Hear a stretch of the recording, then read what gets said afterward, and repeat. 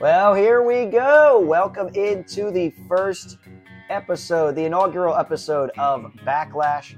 I am your host, Mitchell Smedley. We have sort of an hour-long anger management session here, scheduled to talk all things Philly sports. Thank you for joining me. Of course, you're listening to the radio voice of Kutztown University, KUR. Boy, is there a lot of anger to go around right about now. We're obviously going to concentrate on those Philadelphia Eagles who have entered a 3-game skid.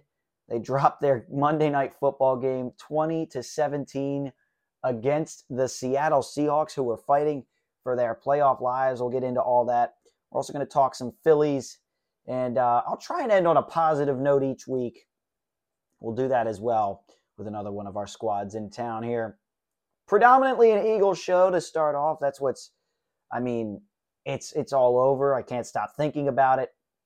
Recording this as of Wednesday night, but you'll hear it 10 a.m. Thursday, as you will hear every episode of Backlash here over the winter break. And as the spring semester gets underway, we'll have some more discussions, figure out the scheduling as time progresses.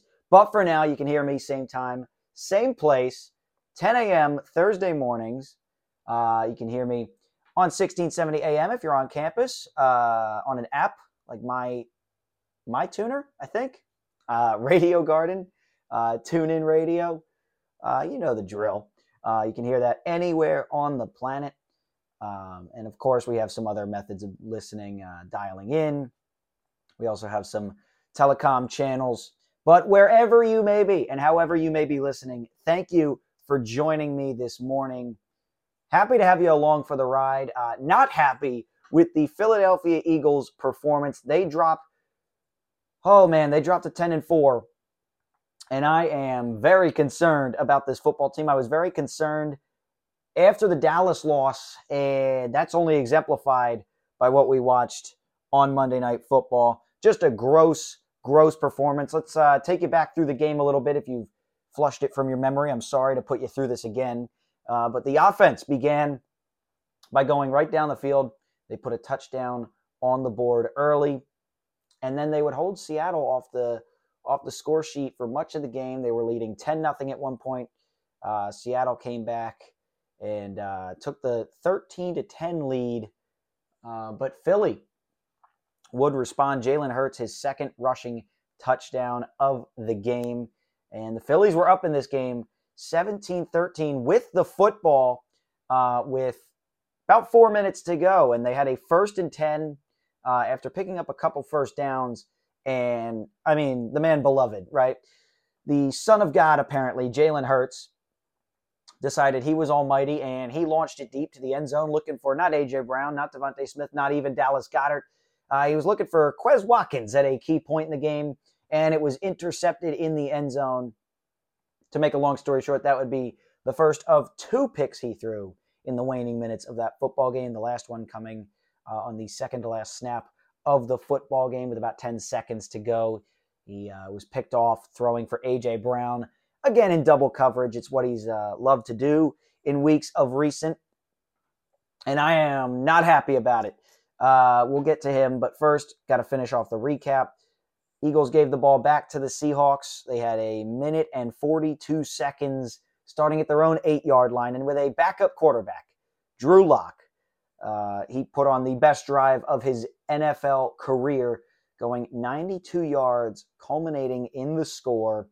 The touchdown pass of 29 yards to Jackson Smith and Jigba. And something like this just can't happen. This football game cannot happen. Not to a team with 10 wins. Not to a team fighting for the number 1 maybe seed if San Fran had somehow lost, which they have a tough game coming up against the Ravens. And now you've really solidified that you're not getting that number 1 seed, that it will be San Francisco edging you out for that. And now you're fighting for your division lives. You're fighting for that divisional championship and not having to be a visitor in the wild card round. Now, the good news, if you do fall to that number 5 seed, is the NFC South is incompetent. And I firmly believe the Eagles, would have a fighting chance against whoever they faced from that division, whoever would be the 4 seed. Am I confident they can beat anyone in this league? anyone in this conference? No, I'm not, because they've lost 3 straight games. You heard me obliterating the 49ers for doing just that early in the season. Now, I'd say that the Eagles have lost 3 straight to more stiff competition in the Niners, Cowboys, and Seahawks, 3 right now playoff teams, than I would the Bengals, Vikings, and Browns, which, also playoff teams or right there for the playoffs in the AFC in the case of the Bengals. Did the Niners lose too? This is just inexcusable, though, this late in the season against, opponents that you can beat. You showed you can beat Dallas. Seattle is beatable. Dallas just did it. They have 7 losses on the season. This is not a world beater Seattle Seahawks team. And I'm going to start off by saying the defense did its job. You allowed 20 points. I get it, to a backup quarterback, but that offense has some weapons. You have a great receiver room over there. DK Metcalf, Tyler Lockett, Jackson Smith and Jigba obviously showed you what he can do. I mean, it's so rare to even watch him go deep. They never send him deep, and the one time it happened, it had to be at the most crucial point in an Eagles loss. But you also have great running backs, Charbonnet, and the lead back is Kenneth Walker. You have some offensive pieces around Drew Lock, and he actually knew he was going to be the starter this week, I believe. Less chaos than last week. No Geno Smith in this game, and Drew Lock was able to do what needed to be done, an offense that looked stagnant most of the game. And there was a lot of focus coming into the defense with Matt Patricia calling plays this time around. It had to be better. And I'd say it was better. Back-to-back weeks, the Eagles allowed 30 points to Dallas and the 49ers in losses. They allowed 30-plus points to the Bills, even though they won that game. This has not been a great defense. They allowed 30 points twice to the Washington Commanders, or I think it was 31 and 27, something along those lines. 30 adjacent points to the Commanders twice, and the Commanders are not a good football team. And so the question had to be asked was it Sean Desai's fault? And it looks like a large portion of it was. Now, that's an asterisk, and we sports analysts, we're going to dive into what we can after just 1 week. This is not enough information to go off of to make a clear distinction about that situation. So for those unaware, the Eagles moved Sean Desai, their defensive coordinator, up to the coach's box, off of the sidelines, and instead had Matt Patricia, formerly with New England, formerly with Detroit. They had him calling plays for the defense this week because the Eagles' defense has been awful. Hasn't been able to stop a runny nose in the last couple weeks. For most of this game, it looked like a great decision. I mean, inside the 2-minute warning, they'd allowed 13 points. That's going to win you a lot of games in this league. And they just so happened to give up a 92-yard drive to a backup quarterback and friends. And that can't be overlooked. That doesn't happen to very good football teams. That doesn't happen to Super Bowl hopeful teams, as this team has claimed to be, and as many thought this team would be. But instead, it's just all fallen off the rails for the Eagles within the last month or so, playing close games and getting wins. I mean, remember, they had to come back in both those Buffalo and Kansas City games from down 10 points, and now losing 3 in a row. So over a month, it's been very stressful Eagles football to watch, and I'm not happy about it. I got to move off the defense. I'll come back to the defense for 1 sec, because the other storyline heading into this game was Jalen Hurts. He was not feeling 100%, had an illness, all this, and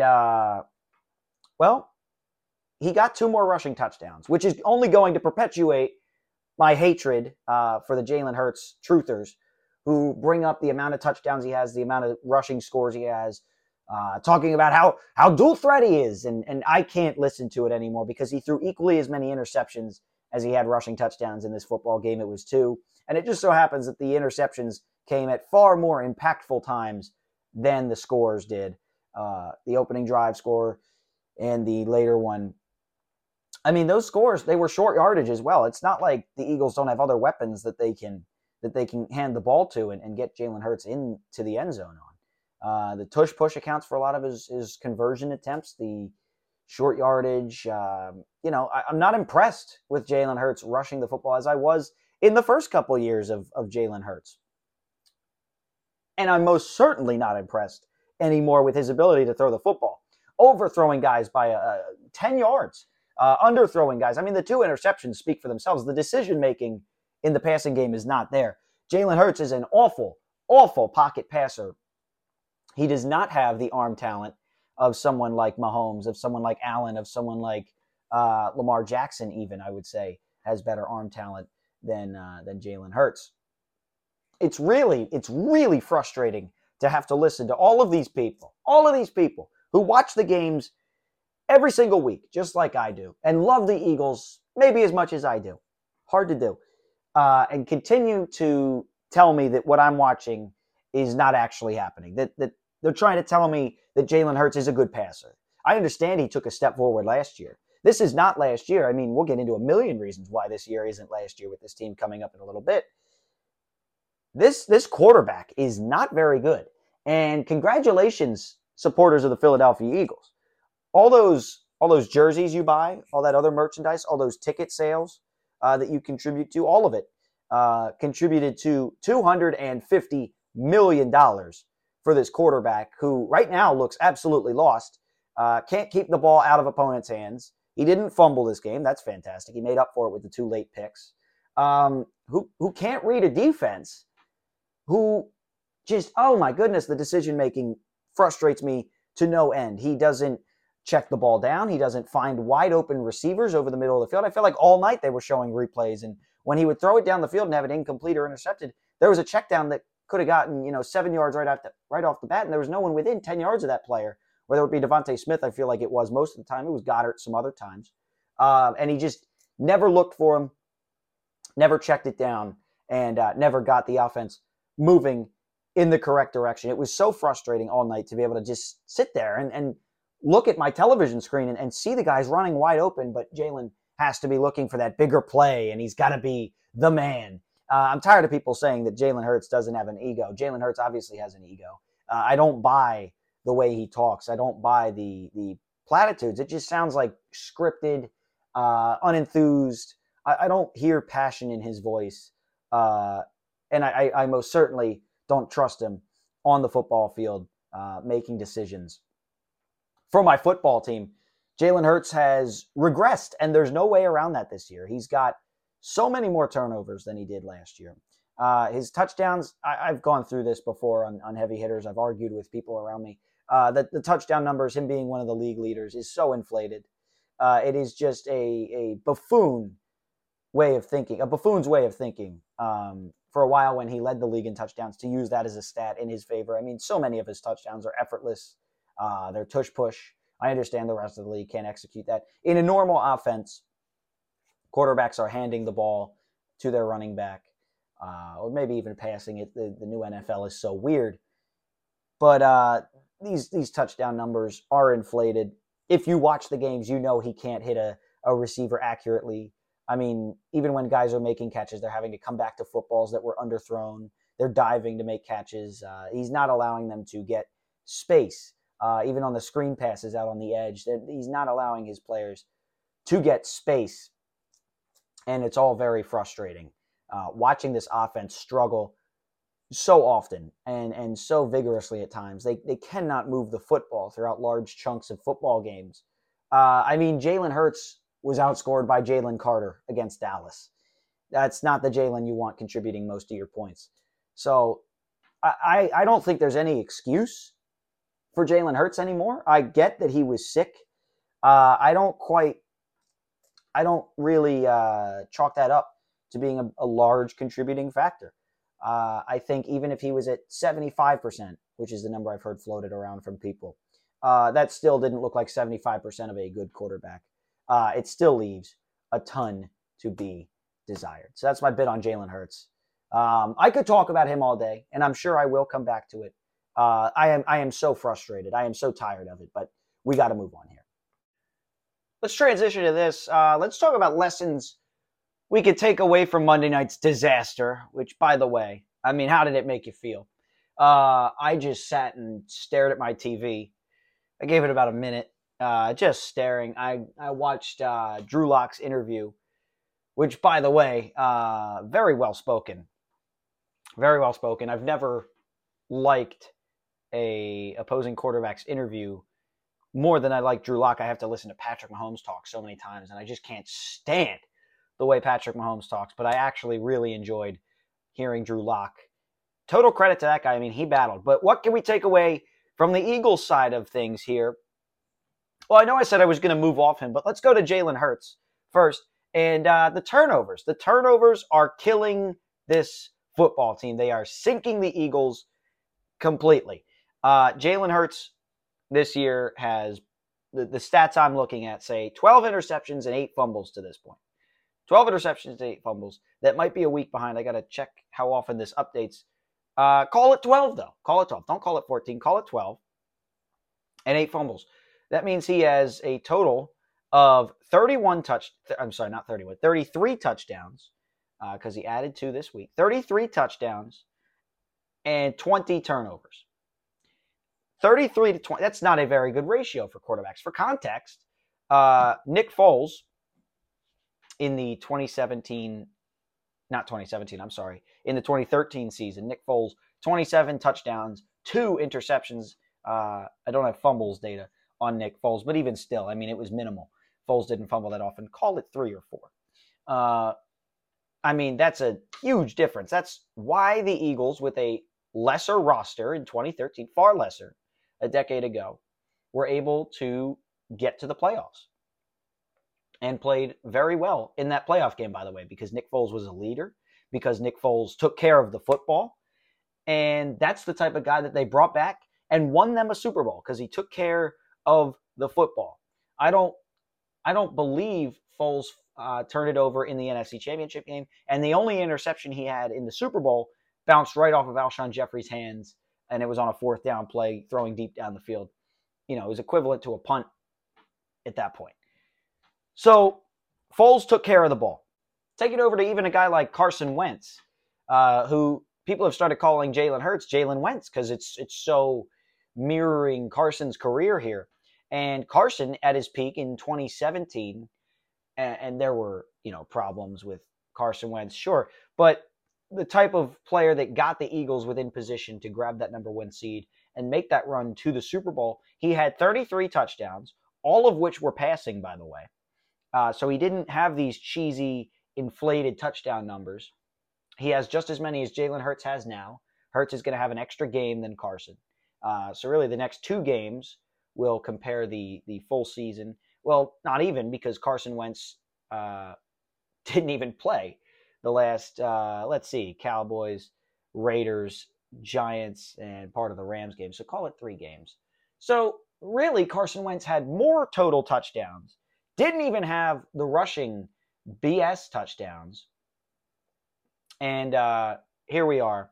He also had 7 interceptions and 9 fumbles. Okay, so he had 1 more fumble than Jalen Hurts has now. He has about half of the interceptions. He has 1 more than half of Jalen Hurts' interceptions. And that's what allowed that team to, Carson got hurt in the Rams game, but they won the Rams game. And after that game, they were 11-2. This team is 10-4, right? Both teams were very talented, but it shows you that the quarterback does have an impact. If Jalen Hurts plays better in the Jets game, they win that game. If Jalen Hurts plays better in the Seattle game, they win that game. I think they got outclassed in the Cowboys and the Niners games, right? But if Jalen wins those 2 games, you're giving the equivalent record of 12-2. Or not 12-2 that the Eagles would eventually get to by beating the New York Football Giants, which they're going to have to do this year as well, twice in the last 3 weeks of this season, by the way. So what am I trying to say with this? What I'm trying to say is that the turnovers are absolutely killing this football team. They are what's holding Jalen Hurts back, one of the many reasons. But what's not allowing this offense to overcome his shortcomings and his decision-making, like it allowed the 2017 Eagles to overcome Carson Wentz's poor decision-making at times. And that team, if you remember, just rolled over people.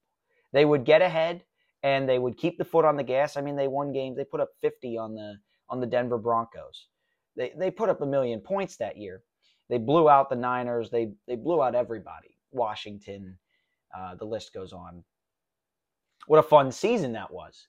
And part of that was that their quarterback was not turning it over as much as Jalen Hurts is right now. I get it. The total number, you want to look at total numbers right now? Sure, it's 20-16. Wentz is in the lead by 4 with comparable seasons to this point. But you look at touchdowns, Wentz had, the same amount of total touchdowns, which I find it very odd that he never rushed for a score. But I guess that's just what it is. And Jalen is sitting here, and so many of his touchdowns are rushing touchdowns. And so many of those rushing touchdowns are very, very meaningless. They're not like the Bills game winner where, Hurts had to scramble for 10 yards up the middle of the field. No, these are 1 to 2 yard brotherly shoves, minimal talent involved for Jalen Hurts. So the turnovers to touchdown ratio is not in the Eagles' favor this year. And that does show up in wins and losses. But I think another lesson you have to take from this is play calling is an issue, I think, exclusively on the offensive side of the football. Let me clarify what I'm stating here. I think that the offensive play calling, the combination of Brian Johnson and Nick Sirianni, are awful. I think they are atrocious. And I think there should be more over-the-middle passes on these slant routes, especially these stick routes, the little stop and goes for A.J. Brown in particular. But I'd also like to see Devontae Smith in space against defenders because the Eagles have 3 great playmakers. I forgot to throw Dallas Goedert into that. I'd love to see these guys catching balls over the middle, making defenders miss. You can get some house calls. If you'll remember, even with Gardner Minshew in at quarterback last year against the New Orleans Saints, the only touchdown that the Eagles scored was on a deep ball to A.J. Brown, where he was then able to outrun defenders, got around some people, scored an 83-yard touchdown.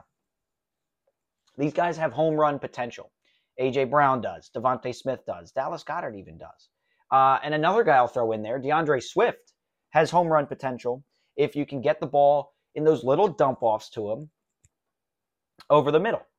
Now, I know I've said twice, right? I guess I said it once. I didn't claim the second time. That I was going to stay off of Jalen Hurts for a little while, but this comes back to the decision-making part of things. Jalen Hurts is about as good at decision-making as I, a blind guy, am at seeing things. Me and Jalen Hurts can see a football field and see a defense about equally as well, it seems, because this guy is awful at reading defenses. He doesn't get the ball out quick if he were to see a blitz coming. He doesn't see the blitz coming. He doesn't get the ball out quick. He doesn't see open receivers over the middle of a football field that could get him not only first downs, but extra yardage, even touchdowns. One time that he actually did see the field, and I go back to this because it shows that, sure, the talent might be there, is the Olamide Zaccheaus catch in the Buffalo Bills game. Touchdown where Hurts evaded pressure and then directed traffic while scrambling and then threw a dime. And that play made me go, oh my goodness, maybe there is something here. And I took a brief pause on my Jalen Hurts hate. The research is in, the data is in, and this year at least, that is the isolated incident. That is the outlier in this much vaster sea of plays that just make you scratch your head. He's throwing into double coverage deep down the field when there's no need to. It's 1st and 10 with 4 minutes to go in the game with a 4-point lead. There was no reason to throw it to Zaccheaus. He never looks for the check down. Multiple drives on Monday night's game ended because the Eagles had a 3rd down and a ball was thrown down the field trying to gain a bunch of yardage when there was someone sitting in the middle of the defense that would have had the necessary yardage for the 1st down. Hurts either didn't see it or didn't want it because it isn't flashy. Again, neither option is good, and neither option is worth $250 million. Maybe he's trying to live up to that $250 million price tag. Maybe he's trying to be Superman because he feels like he got a lot of money and now it's time to make it worth it. Well, Jalen, it's not worth $50 million at this point. it's really becoming a problem. It's dragging the team down. It's stunting the offense completely. You have one of the best offensive lines in football, which has looked a little spotty at times this year compared to other seasons, but even a downturn for this offensive line is equal to some other really good offensive lines in the National Football League. Jalen Hurts has had ample time, I've thought, especially if he started looking for underneath passes. He would have more than enough time to complete those passes. I'm thinking passes over the middle to Swift coming out of the backfield, right? Getting these guys moving, getting them in stride, getting A.J. Brown on the slant has been working basically every time I've seen them attempt it. And it's been there many other times when Jalen hasn't attempted it. It would have been there. A.J. Brown was wide open over the middle of that field all night, and it seems like all season long, but Jalen hasn't gone to him. That's a big problem. So the lessons we can take, don't be risky with the football. Hold on to the football. Luckily, he didn't fumble this game. Didn't take too many big hits that would have caused something like that. But also, Jalen Hurts, the check down is a great option to extend the drive. And there also has to be situational awareness. And this goes to coaching, right? Why are you dialing up a deep shot, right? DeAndre Swift slid down when he had a chance for a house call because he knew that possession was more important than points at that time in the football game.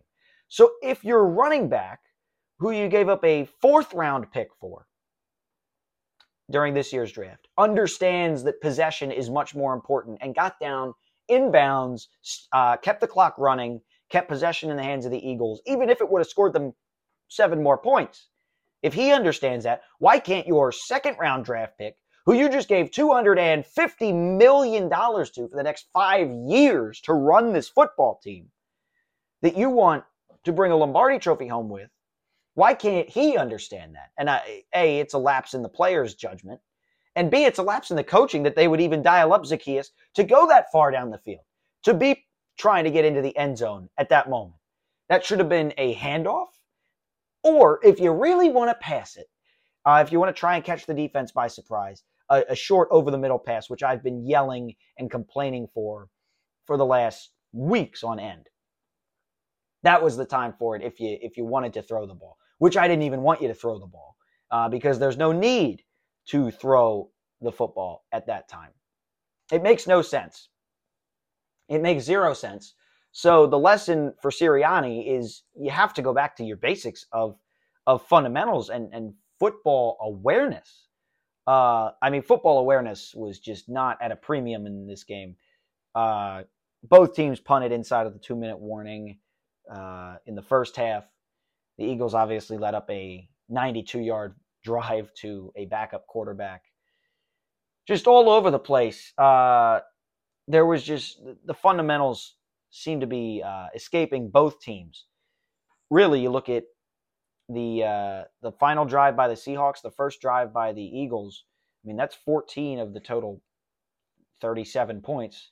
So there were a grand total of 23 points scored in the middle. Oh, I don't know. What's 7.5 plus 1.5? That's 9. In the middle 51 minutes of that football game, there were a total of 23 points scored against defenses that are not particularly stud-worthy. That's the next lesson I'll transition into. That's a nice transition, Mitch. Thanks, Mitch. The Eagles' defense is not good. And I understand that Darius Slay wasn't out there. The Eagles actually let up less points in this game, albeit to a less powerful offense and a backup quarterback. They let up less points in this game than either of the previous 4, and that's all that memory is serving. I believe, didn't we play Washington before that, and they gave up around 30 in that game. And then you have to go back to the Dolphins where they allowed the Chiefs. They only allowed 17 to the Chiefs. They should have allowed more. But MVS is just one of the worst late-minute receivers you can have on your football team. It just so happens the Chiefs have 2 of those in Marquez Valdez-Scantling and Kadarius Toney. So I forgot. Pardon me. This is the least amount of points the Eagles have allowed since the Chiefs game. And, it does not look like a good defense right now. Jalen Carter, when he's on the field, is a game wrecker. Jalen Carter has lived up to the hype. And Nolan Smith has basically been invisible. I don't think Nolan Smith's done much of anything this season.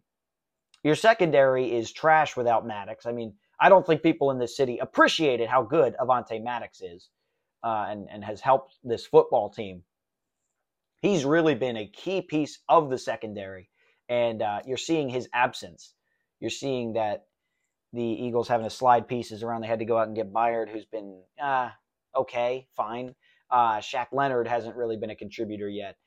James Bradberry does not have it anymore. I mean, thanks for playing, dude. Thanks for coming back. I'm so glad we chose, your experience over some of these youth that we could have gone after. Maybe CJ GJ could be back in the Eagles uniform. I understand he's hurt for the season, but he was developing into a great young player. I mean, who do I have to be excited about in the secondary? Reed Blankenship doesn't really grind my gears in a good sort of way. Not excited about the Eagles secondary. On top of that, Darius Slay and Matt Patricia, they have some bad blood going back to Detroit. Maybe Matt Patricia was right. Was Matt Patricia right that Darius Slay's not a top corner? That remains to be seen. Slay hasn't been great this season. Bradberry's been atrocious since the Super Bowl. There's lessons to be learned in the defensive scheme, in the defensive personnel especially. Brings me to my next main point, and I'm not the first person to say this season. The Eagles just don't have the guys this year. They really do not have the guys, and I'll transition this into my lesson for the front office. But you have to look at what the strategy was for the front office, re-signing Bradberry, re-signing Slay, re-signing Kelsey, re-signing Cox. All of these guys who are up there in age, and you're seeing performance dips in all of them, especially the skill players, right? Especially in Bradberry, especially in Slay. You are seeing immense talent drop-off. And if the secondary is not addressed in the draft, in prime picks in this year's draft for the Eagles, it would be a massive crime against this city and against these fans. The defensive line was addressed this season. Jalen Carter. Hopefully Nolan Smith develops. Jordan Davis, by the way, seems to be developing nicely this year. That's good to see. His sophomore season. Was very nervous that would be a bust. But Jordan Davis has improved most definitely this season. So that's good to see that they can still land good picks on the defensive line. But those have been your last 3 first-round picks. So now your first-round pick has to shift. You've invested in that. You have to let that grow, and you have to let it do its thing on the defensive line. Now you need to invest in this gaping hole that the secondary has become. The problem is you also have a gaping hole at linebacker. I've spoke about this at length on this station. The Eagles don't have that linebacker that can get up and cover Kelsey or Kittle or even a guy like Mark Andrews on these short routes that have picked the Eagles apart forever. We watched it with George Kittle. We watched it in that San Francisco game. You need the linebackers to be able to make plays on the short passing game. And the Eagles don't have that. They also don't have the corners to play with these top receivers, to play with even these not top receivers. I mean, Jackson Smith and Jigbo was wide open on the game-winning touchdown pass. It's frustrating. It's frustrating to watch a front office prioritize experience over youth when aging a year in football is not like aging a year in other sports. It's a faster aging process. The fall off is incredible, especially with these younger, faster guys coming into the league. Teams are prioritizing speed like never before. And these young, agile receivers are no match against these slow, deteriorating Eagles corners. Now, I know Slay wasn't out there. Not impressed with Josh Jobe. He's been a disaster. I actually haven't been that mad at Sidney Brown. He's not great, but he was advertised as a guy that's going to give up huge plays left and right and counteract that with making some incredible plays. I thought he's been fairly average so far. Not too much hate in my heart for Sidney Brown yet. We'll see if that continues. A.J. Brown, not A.J. Brown. That's the total wrong player. James Bradbury. I don't know why I thought A.J. Brown was a corner. Nah, A.J. Brown's been a stud. Hasn't gotten as much volume recently. I think that's the fault of Jalen Hurts. Not Sidney Brown. James Bradbury has been the utter atrocity at the back end of that Eagles defense. So what does this say for an Eagles front office? The lesson here is, I'm all about being constructive. I'm not just here to yell and complain. I know that's what the title of the show would imply. Yeah, I'm here to give you some backlash. I'm here to give you the truth about what I think has happened so far, but I'm also here to try and provide solutions because I don't want to just be that guy that's angry all the time. I have thoughts, some of them lucid, that I think would help the football team. And my first one is that you need to prioritize youth in the Eagles secondary. You need to, whether that's be free agency, whether that be making another Howie trade, but I would just go ahead and use top draft capital to draft a talented corner, talented, maybe even a safety, but prioritize corner, linebacker. It's time that this team invests in linebacker. But the other problem you're going to have to manage is that you're going to have some holes on your offensive line. I mean, how scared were we all when Lane Johnson was laying down on the field? Thankfully, he came back in. Jason Kelce, probably his last season. It's just that there are some holes developing on this offensive line. Hopefully, a guy like Jerkins can slide over, replace Kelce, but you're going to have holes to fill there as well. I don't think it's as pressing of a need as the secondary. I think a lot of the offensive line issues can be solved by the quarterback. They're actually throwing the ball in a timely fashion. I think that would do this team some wonders. So I think those are the lessons you have to take away from this game and this losing stretch as a whole. The quarterback doesn't have it. Okay, he is putting on a Wentz-esque career. He had an okay season. Then he bursts onto the scene with an incredible sophomore season. The bar is raised, coming off a Super Bowl appearance. By the way, Jalen Hurts lost you your Super Bowl. Fumbled, got the Chiefs back in the game with an immediate touchdown. Eagles had a chance to really stomp on the throat. I mean, if they scored on that drive, up by, I believe it was 10 at the time, I mean, that game could start to get out of hand if you start making the Chiefs one-dimensional. It's the Chiefs, though. I'm revisiting old wounds. It is what it is. The quarterback doesn't have it. He's putting on the Carson Wentz show. And I've seen this, and the difference here is the Eagles gave him $250 million, which is just utterly fantastic. And it's not like they had the backup to come in and show them what a real quarterback looked like in Nick Foles this time around. They didn't have that. Gardner Minshew was atrocious, and Marcus Mariota is even worse, which, by the way, Gardner Minshew and Shane Steichen down in Indianapolis, what a job they're putting on. I have to admit, I mean, now seeing the shortcomings of last year's offense, it looks like that was attributable to Jalen Hurts rather than Shane Steichen, because he's, reinvented the Colts. Congratulations to Shane. And it also appears that Jonathan Gannon has something going on in Arizona. I'm not quick to jump on the bandwagon there, but a lot of other people are giving him his flowers. So maybe there's something to it. He might be one of those guys that's just a better head coach than he was a defensive coordinator. I still can't stand Jonathan Gannon. I am willing to admit I was wrong on Shane Steichen. Didn't like Shane Steichen here in Philadelphia. Wish I had him back. I'd even take Frank Reich back after his firing from Carolina, which, by the way,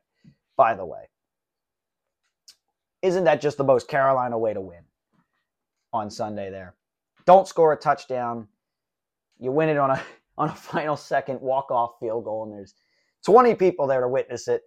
Congratulations to the Panthers. They got their second win of the season, and wow, that one has to hurt for Falcons fans. You score 7 points against the worst team in the league, losing on a last-second field goal. I mean, scoring 7 almost beat the Panthers, and they still couldn't get it done. Falcons, that is a rough way to go out. Looks like, in my opinion, Tampa Bay is the best team in that division and will win it. And that could probably set up another Eagles-Bucks matchup in the first round of the playoffs, in the wild card round. We know how that went last time, dominated by Tom Brady. But not even sure where I left off, where I jumped off that crazy train But the lessons are Jalen Hurts doesn't have it. Turnovers are the biggest problem. The decision-making is another problem. The arm talent, by the way, is just awful. He's overthrowing, underthrowing, just doesn't have the arm talent that we thought he had last year. I don't know if that's part of the shoulder injury.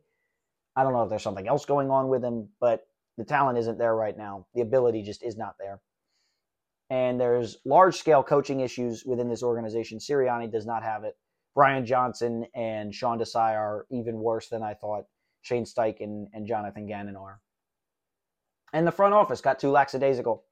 The front office decided to run it back for the most part with this team. And that is clearly the wrong decision now, as we are all seeing. I'm going to use that as a launching point here. Before I do, I just want to thank you so much once again for tuning in. I'm your host, Mitchell Smedley, on this inaugural episode of Backlash. We are reacting to all things Philly sports. We've spent all the time up to this point talking Eagles. Go Birds. Coming off their 3-game losing streak. They'll have the Giants, the Cardinals, and the Giants coming up. Which, by the way, before I segue into my next point, I mean, are we all nervous on Christmas now? Might have to watch another Eagles loss to the Giants. That would just ruin my holiday. I know it would make the table at the Heim household very happy. Jack Heim, obviously a Giants fan. We do heavy hitters. We're still working out how that's going to go over the break, but definitely stay tuned once the semester picks back up. Heavy hitters will be 100% back on the air. I mean, just a terrible thought going forward if the Eagles were to lose one of these remaining games. But I've talked enough Eagles, and I think a similar problem that has plagued the Eagles front office that we just talked about, I think it's also happening in the Phillies front office. The Philadelphia Phillies, I think, are about to make a huge mistake, and I think it's going to cost them all of the momentum they've gained in these last 2 amazing seasons, and I'm interested to know what you think. So let's get into it here. So the Phillies this week before Christmas have given us just about 0 to unwrap. They've put nothing under our baseball Christmas trees. They have re-signed Aaron Nola. Yay! The player that caused me the second biggest headache on the team this season is now a Philly for 7 more years. Awesome. It's like my own personal hell. Fantastic. Love that journey. But other than that, the Phillies have not made a move yet. And it's been frustrating. And I think it's quite idiotic because I just talked about how running it back doesn't get it done. If you didn't have the horses the last 2 years, what makes you think you'll have the horses this year? I mean, your core is aging, right? JT Realmuto is showing real signs of decline. Okay, he goes into long skids, and he's just not the same guy that he was a year before. And I think that's going to continue. You don't see a fall off faster in the MLB than with catchers. JT was the top catcher in the game. It's only down from there. So I'm worried about JT Realmuto. I'm worried about aging guys. Will I ever really be worried about Kyle Schwarber? Probably not. He's just the guy that hits baseballs a country mile. Bryce Harper, Trey Turner, right? These guys are not young, right? They're not a spring chicken, as my mom would say. They have some years on them. This core is 30, 31, right? I believe Nola's in that same area. I believe Wheeler's in the same area in terms of age. The core is aging, and this feels like one of the last real opportunities to go out and get a World Series for this group of guys who I have never wanted a championship more for a group of guys than this Phillies team, this core of the Phillies guys, the Schwarbers, the Harpers, even now the Turners, Castellanos. I don't know what to think, but Bohm, Stott, Marsh, like the young guys too. I just love all of these Phillies, and I wish they would have gotten a ring for Rhys Hoskins. It didn't happen. I'm very upset about it. But I feel like the Phillies are making that same mistake that I just talked about with the Eagles. I feel like the Phillies are making that exact same problem. So what do I suggest? Well, it's been rumored that not the Eagles, wow. No, that'd be a shock. The Phillies are in on Yoshida Yamamoto. That would be incredible. I mean, just think about it. Allow yourself to dream for a second. I know it's not going to happen. I understand that. But if it did, pairing him with Nola, Wheeler, Ranger, whoever you throw in as your 5, I mean, that is just stupid. That's just stupid. It's not going to happen. I think it should happen because John Middleton, Dave Dombrowski, they've shown that they're guys that go out and make the big splash. John Middleton has brought us Bryce Harper. He brought us Schwarber and Castellanos the same year. He gave the big contract to JT. Now has given the big contract to Nola. Brought in Turner on an 11-year deal. He's shelled out the money. Maybe he feels that he's put his money where his mouth is and he doesn't need to anymore. I completely disagree. If it's broke, fix it, right? And obviously the Phillies, with one of the worst collapses we've seen in this town, it's broke, and you need something to get you over the edge. And you need something that can make you compete with those Atlanta Braves. I understand that you've beat them 2 straight years in the playoffs. I'm talking series in and series out throughout the long baseball season. Why can't this team go compete for a division title? Why is it a foregone conclusion that the Phillies will sit in second place in the NL East, grab a wild card spot, and go on a magical run every year? I'd like to have what we had in 2017 with the Philadelphia Eagles. Get the 1 seed, play in your ballpark, be the team that's like, yeah, they're probably the favorites this year. I don't care if it's more boring. Nothing's boring when you're holding up a World Series championship banner. So I would go out. I would really make a push on Yamamoto. There might be some factors there that he is looking for playing with other Japanese players, certain other exterior factors other than who offers him the most money that the Phillies might be playing at a disadvantage with, and that does worry me. But if it's not Yamamoto, the Blake Snell market obviously doesn't seem to be there. At the beginning of the offseason, conversation was, should the Phillies get Nola or Snell? Why not get both? You've got the one already. Let's go get Blake Snell. Let's add to this baseball team here. Let's add where we need it, which is pitching, right? And I would like another bat. I don't understand why Adam Duvall is not a Philadelphia Philly yet. I would love Adam Duvall. I think he matches up really well with this team. I think placing him as a righty that can just hit some dingers, that's what they were missing this year in Rhys Hoskins. Remember, they had a guy in Rhys that was supposed to be part of this team. So as much as I don't blame the front office for what's happened to this point, because I think if they have Rhys Hoskins, this team looks totally different. I'm not watching Johan Rojas play every day, which was beyond frustrating and cannot happen this season. I will not stand for Johan Rojas being an everyday player, even a platoon player. I'm tired of it. He's a defensive replacement at the end of a baseball game. He is Travis Jankowski, who, by the way, now has a World Series ring. That frustrates me. The Harpoon, if you know me, you know where that story comes from. The Harpoon has a World Series ring. That's frustrating. Johan Rojas cannot be a player for this baseball team on a consistent basis. I'm tired of it. He can't hit the baseball. I'm sorry. It's just what it is. You need to get another position player, another dinger-heavy bat to really set this team over the edge. Adam Duvall fits that perfectly. You could put him in the outfield, left field, and your defense would be fine. I think Brandon Marsh in center field is not that bad of an idea. Folks, remember, he came over as the godsend center fielder to get rid of Odubel Herrera and all the rest of those problems. We had Simon Muzziotti playing center field. It was a train wreck at that position. Brandon Marsh came over and I thought stabilized things pretty well. But now we just have to have the shiny new, little bit faster Johan Rojas. Give me a break. Oh my goodness, give me a break. So watching him at the plate is really a newfound form of torture. Really appreciate it, Phillies. So he has to be off of the everyday lineup. The Phillies need another starting pitcher, in my opinion. Taijuan Walker is not it. Christopher Sanchez is not it. It's fine if you platoon those guys as the 5th starter, maybe even 5 and 6. That's fine.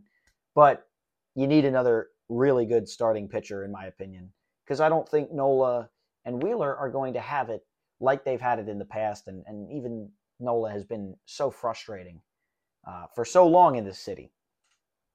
But I think another huge need for this baseball team is a star bullpen guy. I think a guy like Josh Hader would fit really well here. One of those, there's a few of them to choose from in this offseason. I would go out and I would get one of those guys. I think Hader would work extraordinarily well for this team. But that's just me. I think some moves need to be made with this baseball team. Not just one.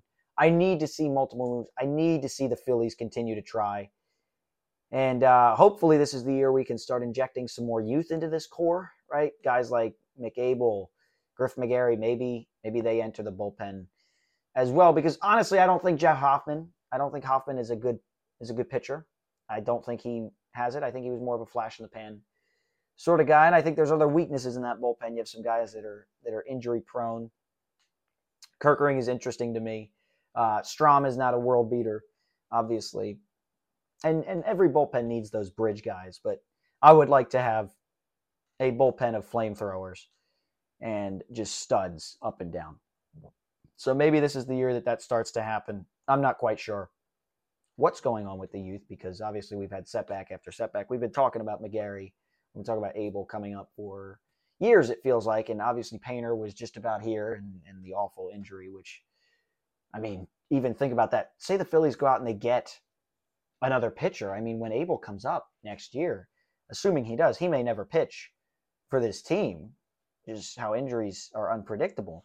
But if he does, I mean, you have a rotation, assuming they re-sign Wheeler, of Wheeler, Nola, Ranger, name your great pitcher that I want them to go sign, and then Andrew Painter. It's just sick. So I think there are moves to be made for this Phillies team. Let me transition into my final bit here. I got a positive note, and I'm going to try and remain positive a little bit at the end of each show. The Philadelphia Flyers. I mean, what a revelation this team has been. The young players are playing well. The old core, the old veterans, are still there. They're providing great leadership. The coaching seems to be great from John Tortorella. And the best piece is yet to come for the Flyers in Matvei Michkov, not coming over for another 2 years. This team really has the potential to build itself from the ground up and become a phenomenal hockey team. They're already an above-average hockey team. Got another overtime win against the New Jersey Devils. And boy, have there been a bunch of those, I feel like, in hockey. All the score updates I watch, even not just the Flyers, seem to be overtime win, shootout win, overtime win. It's crazy. I feel like there's been a lot more overtime games this year. But credit to the Philadelphia Flyers for being incredible compared to what we had hoped. And it's sort of a bright spot in Philly sports when the sky is falling with the Eagles and the Phillies are just being so boring. There's nothing for me to even get excited about. The Flyers are sticking out as a team to watch here in Philadelphia. I believe they play the Nashville Predators tomorrow night. I guess tonight now, because this is airing 10 a.m. Thursday, as it will each week over the break. Thanks for joining me. As it will for each week. And the Flyers will play the Nashville Predators. I believe it's 7 o'clock. They lost to the Preds last week in overtime. Big shocker. That was unfortunate. They tied the game in the third period only to lose, I think, 13 seconds into overtime. Something along those lines. But join me next week. I'll do a little show preview here. Oh, man, join me next week. If the Eagles somehow lose to the New York Football Giants, that would just be, you'll want to, I tried to keep my voice measured. I tried to stay relatively calm this time around. That's not always going to be the case. This is the show to let out frustration. It's a show to vent. It's more of a therapy session for all of us crazy, unhappy Philly sports fans. But if they lose, oh my goodness, the roof will come off of this show in week number 2.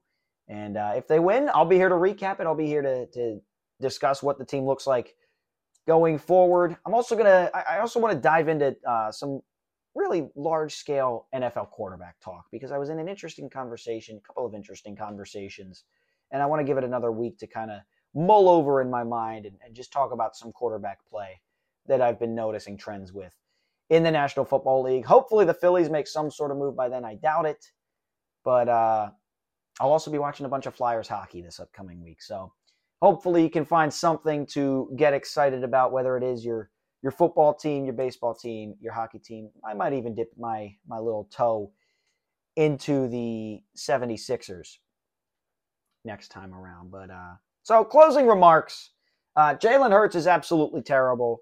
The coaching, especially Brian Johnson, Nick Sirianni, Sean Desai, the rest, not a big fan of at all. I mean, let's get some plays over the middle, please, and let's actually blitz more often if we could. That would be fantastic. Baseball, I need the Phillies to start making moves. And I just need some rumors. I mean, there was a day I thought Jock Peterson was going to become a Philly, and I was getting excited. So I need the Phillies to really start making some moves.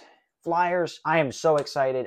This year is obviously not the year, but for the Flyers, they're an exciting young team. If you want something to be hopeful about, even if you're not winning night in and night out, turn on the Philadelphia Flyers, and more often than not, they are playing very good hockey as well. So those are my closing remarks, but thank you for joining me on this first episode of Backlash. I'm your host, Mitchell Smedley. Tune in next week, same time, same place, Thursday at 10 a.m. here on the radio voice of Kutztown University. Something tells me we're going to have a lot to unpack on that next show. So you know where to find me. You know what I'm typically pissed about. We'll talk some more Jalen Hurts, some more Eagles, the usual next week. Thanks so much for listening.